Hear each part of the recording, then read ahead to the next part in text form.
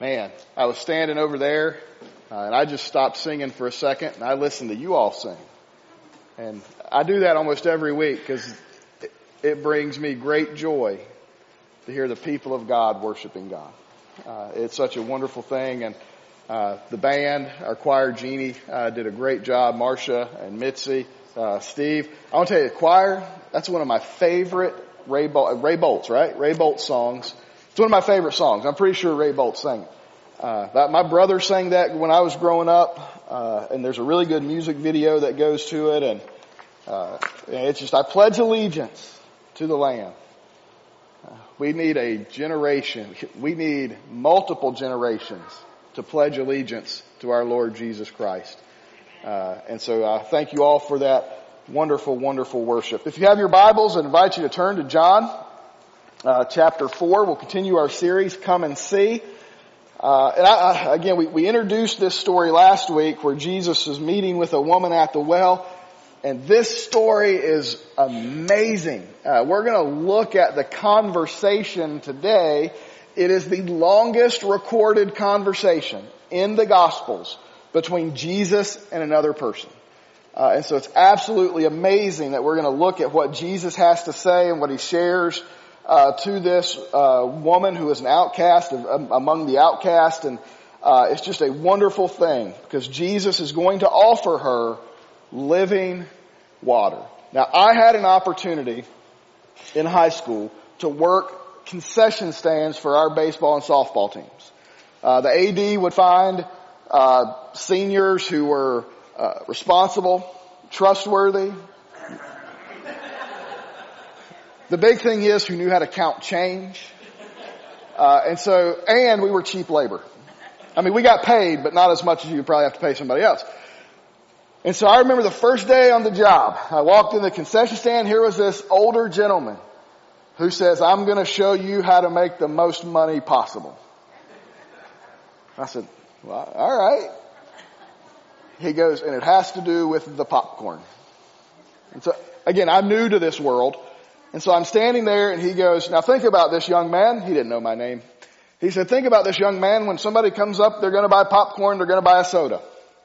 He says, that's good. That's about $6. Back then it was not as expensive as it is today. He goes, but how do we maximize that profit? And he took a big, huge jar of salt. And he dumped it into the popcorn maker. And he says, that's how we're going to make a lot of money. I said, you're going to make people shrivel up like slugs. And I really said that. And he looked at me like, what? He says, the salt gives it flavor, but they're going to come back to buy another drink because they're going to be so thirsty. So when you go to the concession stand and buy popcorn at a game, just know it's salty, not because they want you to enjoy it. They want you to come back to buy another $6 bottle of water. Okay. And it worked. I mean, these people would come up, they would buy a soda and a popcorn. 15 minutes later, hey, I'm really thirsty. I need a bottle of water. I'm like, that's the salt in the popcorn. Yep. And they kept coming back. See, we're humans and we like to quench our thirst, but we get thirsty. This guy wanted people to keep coming back to the concession stand to get more water, to spend more money because that one little can of soda just wasn't going to satisfy them when you dump a jar of salt in the popcorn machine. Now, as an athlete, believe it or not, at one time I was. What's the drink? Gatorade, the thirst quencher, right? That's why the sermon's titled Thirst Quencher, because I was going back to my days with the Gatorade. We drink the Gatorade. Now, I don't know if you know this about Gatorade. Now, there's some Gatorade that's really good, but the stuff that's got a lot of sugar in it, they do the same thing. Because have you ever noticed you can drink a bottle of Gatorade and you get thirstier after drinking it? Is that just me? And you have to drink a second bottle of Gatorade? Yeah, it's like you have to keep, it says it's going to quench my thirst, but it doesn't. It makes me thirsty. Maybe it's all that sugar and it tastes really good and I'm addicted to the flavors. I don't know. Except the green. You're not drinking that more than once. All right. That'll quench your thirst forever. But we have these, we get thirsty. I went out to mow kind of behind my fence yesterday and I got on my riding lawnmower. I was like, I'll knock this out in about a minute and a half with this thing. Battery's dead. I had to push mow it. First thing I did when I got inside was what? Grab a bottle of water to quench my thirst.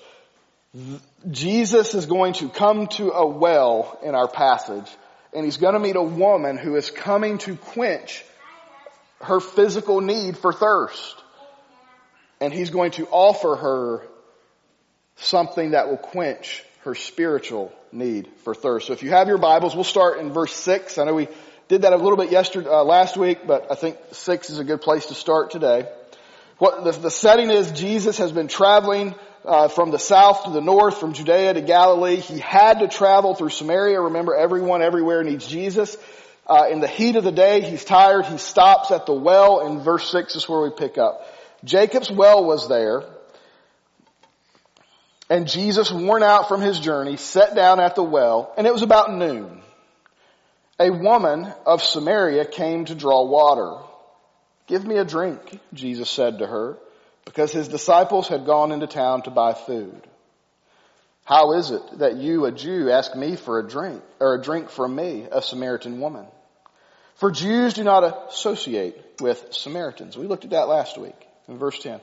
Jesus answered, "If you knew the gift of God, and who is saying to you, 'Give me a drink,' you would ask him, and he would give you living water." "Sir," the woman said, "you don't even have a bucket." She's a little snarky. Get it? You don't even have a bucket. "And the well is deep. So where do you get this living water? You are not greater than our father Jacob, are you?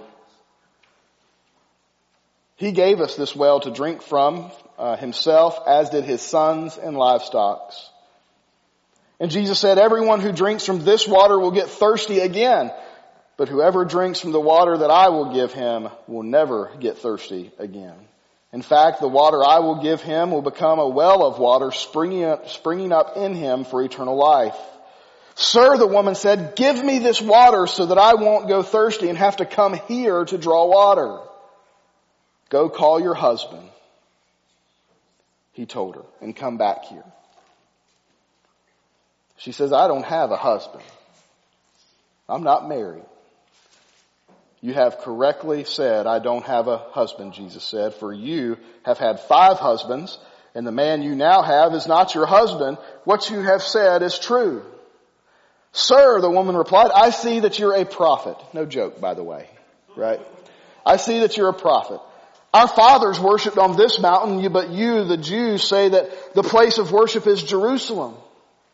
And Jesus told her, "Believe me, woman, an hour is coming when you will worship the Father neither on this mountain nor in Jerusalem.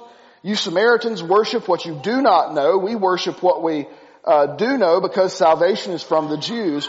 But an hour is coming and now is here when true worshipers will worship the Father in spirit and in truth. Yes, the Father wants or is seeking such people to worship in spirit and truth." And the woman said, "I know that the Messiah is coming, who is called the Christ. When he comes, he will explain everything to us." And Jesus said, what he really says is, "I am." But what the Bible says, "I am the one speaking to you am he." Long conversation filled with a huge spiritual truth. Only Jesus can quench your spiritual thirst. This conversation starts by Jesus simply asking for a drink of water at a well. Now, wells, as we briefly talked about last week, it's a place where people gather to hang out. It's a place where relationships are built. We would kind of equate this today to modern day coffee shops, where you go, you hang out, you drink some coffee, you drink some water, and talk to people, build relationships. But another very significant thing about a well in this time is the well is where marriage proposals happen. It's a very significant place. Think back to Abraham, right? Or Abraham, think all the way back to Moses, really. Moses is out in the wilderness, and he comes up to a well, and he finds his future wife at the well, along with her family. Abraham sent a servant for his son Isaac The first place that servant goes is to the well where all the women were going to be gathered. I mean, if you want to pick out a wife for somebody in that day, you got to go to the well because that's where the women are going to be. And they get there and the servant finds Rebekah.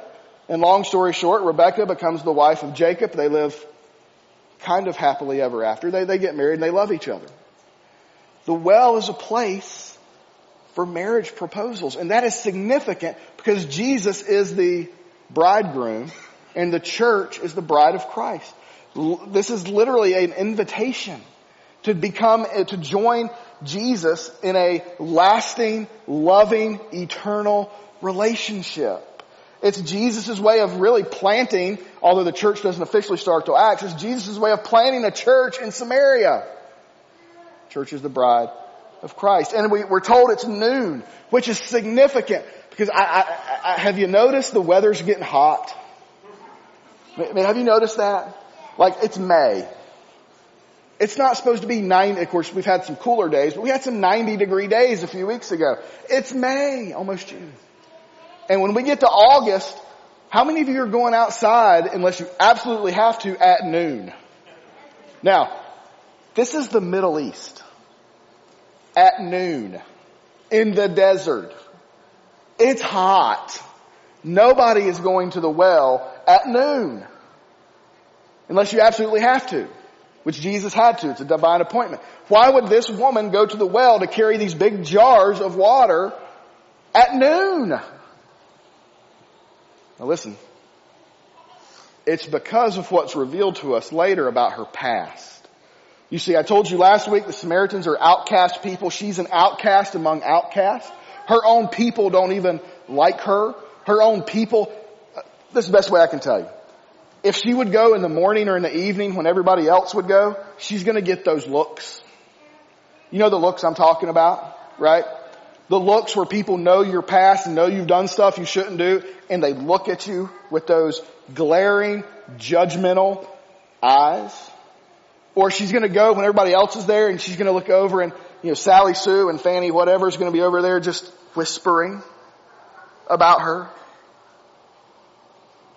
There's a lesson there for the church too, by the way. It really has nothing to do with the main point.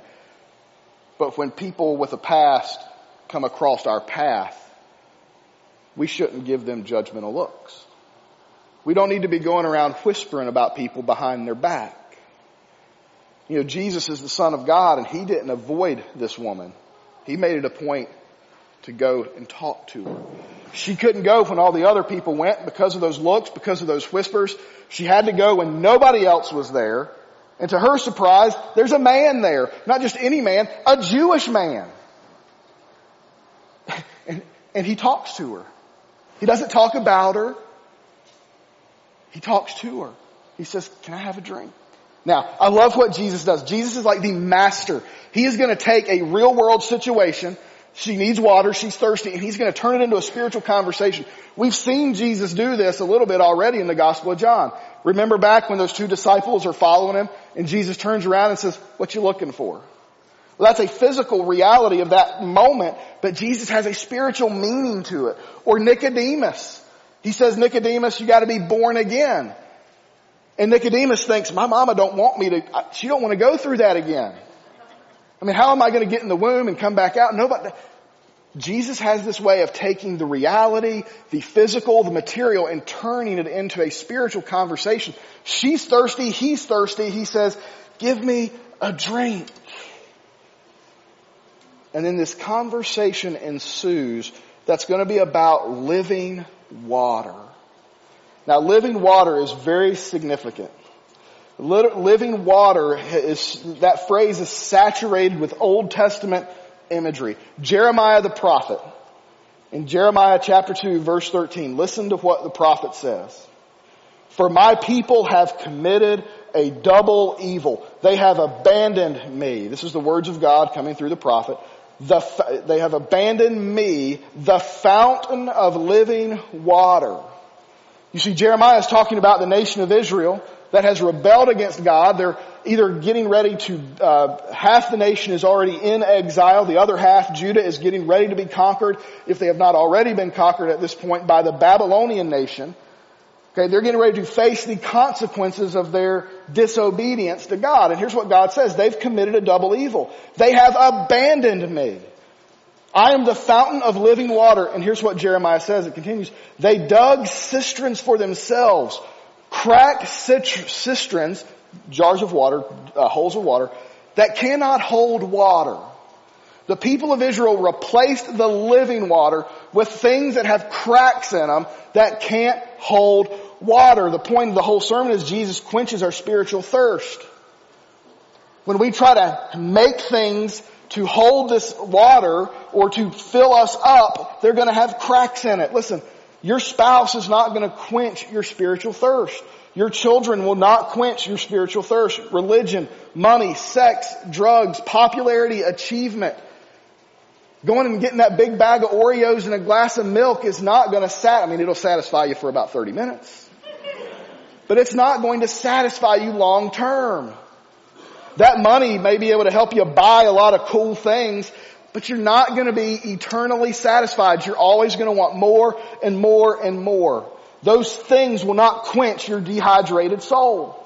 Only Jesus can do that. This week I've spent a fair amount of time enjoying playing Minecraft with my children.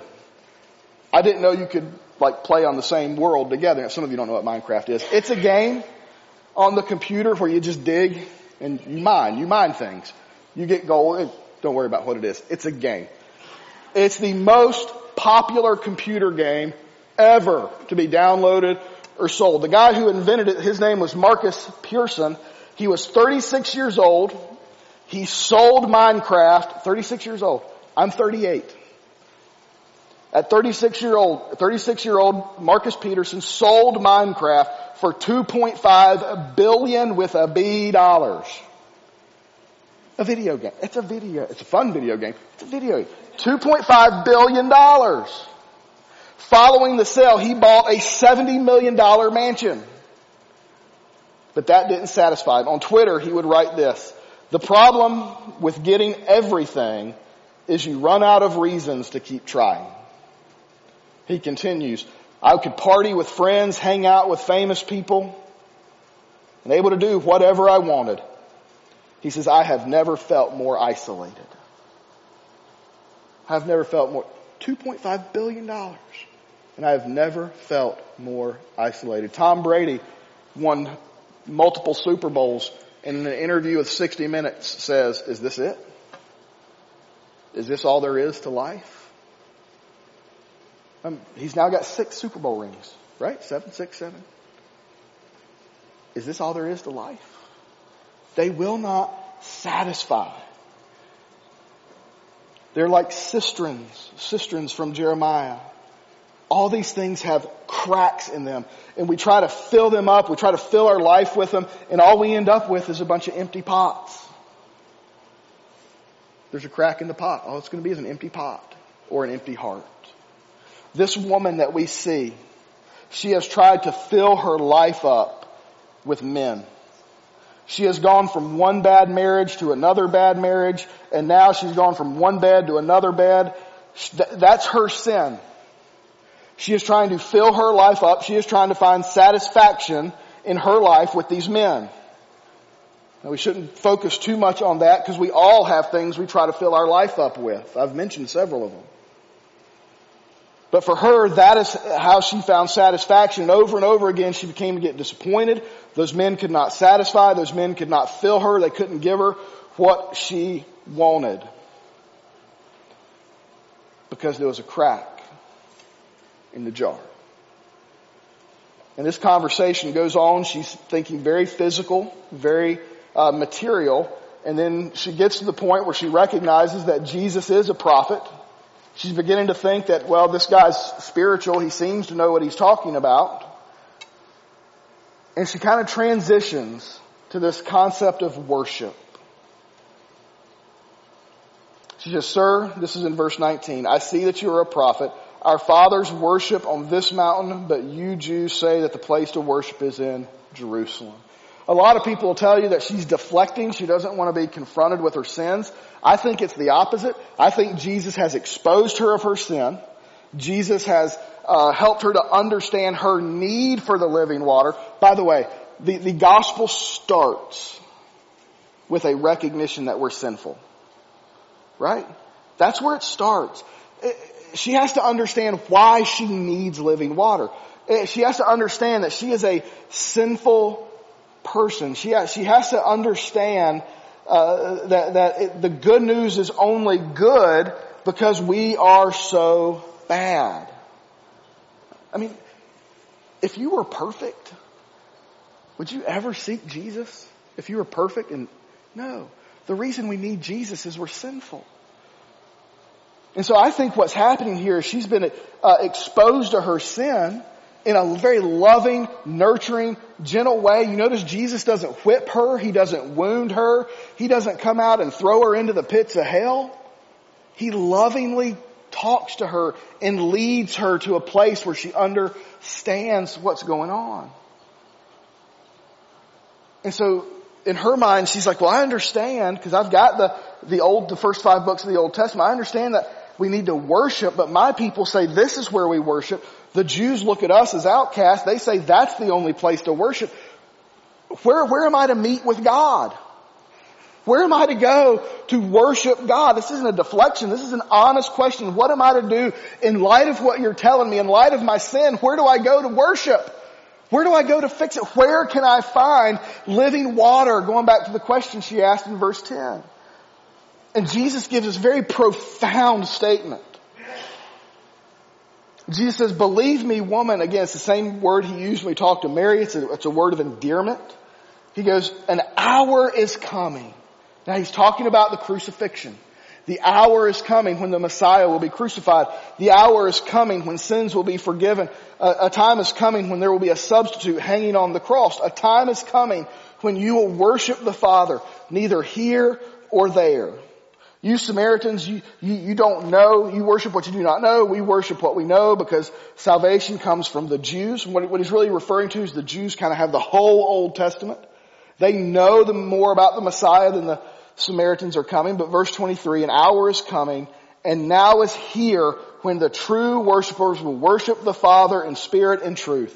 Worship is not about a location. Listen, that's important. Worship has nothing at all to do with a place. It's a person.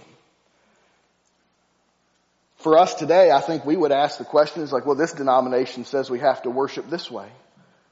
That denomination says we have to worship this way. How do we worship? You know what Jesus would say? It's not about the denomination, it's about the person. Some would say, well, we can only truly worship if we have this kind of music or that kind of music. You know what Jesus would say? It's not about the style of music, it's about the person. A time is coming. Listen, there's going to be a time when this building crumbles. All buildings are going to crumble. But Jesus will still remain. The object of worship will still remain. The Samaritan temple, it's gone. The Jewish temple is gone. But yet we still worship because it's not about a place, it's not about a style, it's not about a time, it's about a person. And that person is Jesus. And what he says is the Father is seeking true worshipers who will worship in spirit and in truth. This is a Trinitarian view of the worship. The Father is seeking worshipers, and we worship empowered by the Holy Spirit because of our faith in Jesus Christ. Remember, the Holy Spirit's also the Spirit of truth. True worshipers are completely devoted to Jesus. Their worship is pure because the object of their worship is Jesus and nothing else. An hour is coming, verse 23, and now is here when true worshipers will worship the Father in spirit and truth. And yes, the Father wants, or some translations, the Father is seeking such people to worship Him. That verse, the Father is seeking. When Adam and Eve sinned, God did not turn His back on them. He went walking in the garden. and sought them out. Today, this Samaritan woman went to a well with a past, a life that was unsatisfied by everything she had tried to put in it, filled with sin. And nobody would help her.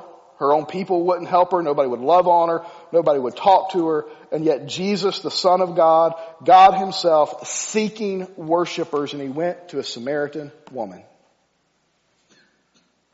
Jesus seeks all of us to be true worshipers. That should be good news for all of us here.